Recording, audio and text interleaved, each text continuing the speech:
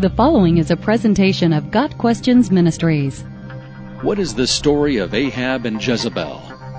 King Ahab and Queen Jezebel served as leaders of the northern kingdom of Israel during a time of much evil in the land. King Ahab was a Jewish king who married a Sidonian woman named Jezebel and became involved in worshiping Baal, the god of her people. Ahab built a house to Baal in the capital city of Samaria and made an Asherah pole as a tool of pagan worship.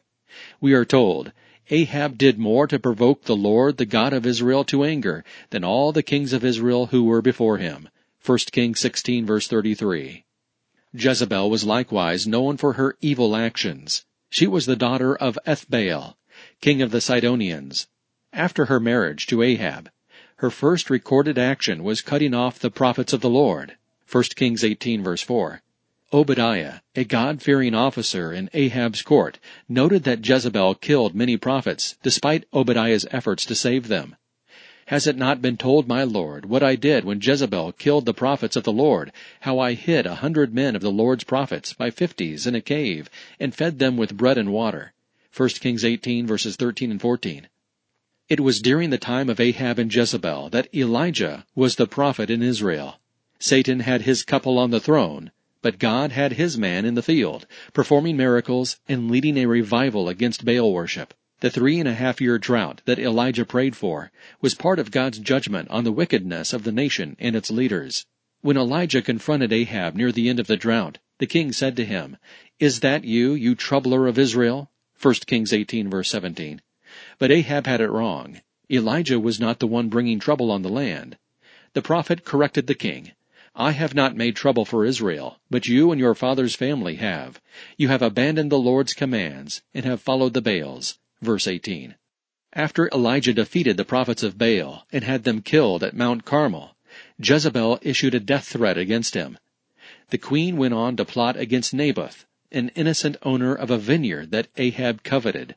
Jezebel had Naboth killed so the king could confiscate his land.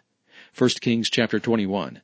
And she prodded her husband into many other wicked acts besides. There was none who sold himself to do what was evil in the sight of the Lord like Ahab, whom Jezebel his wife incited.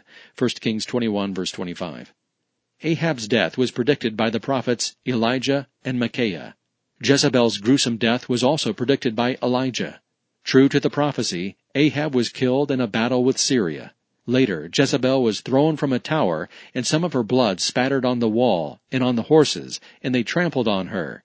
2 Kings 9 verse 23. Then, when they went to bury her, they found no more of her than the skull and the feet and the palms of her hands.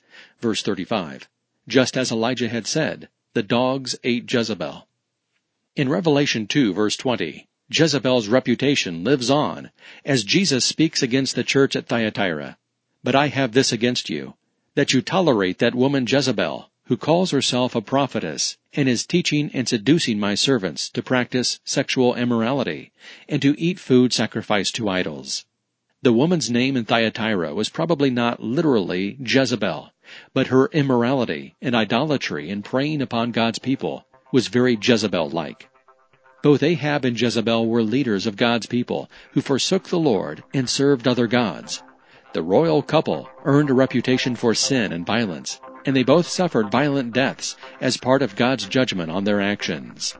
Got Questions Ministries seeks to glorify the Lord Jesus Christ by providing biblical answers to today's questions. Online at GotQuestions.org.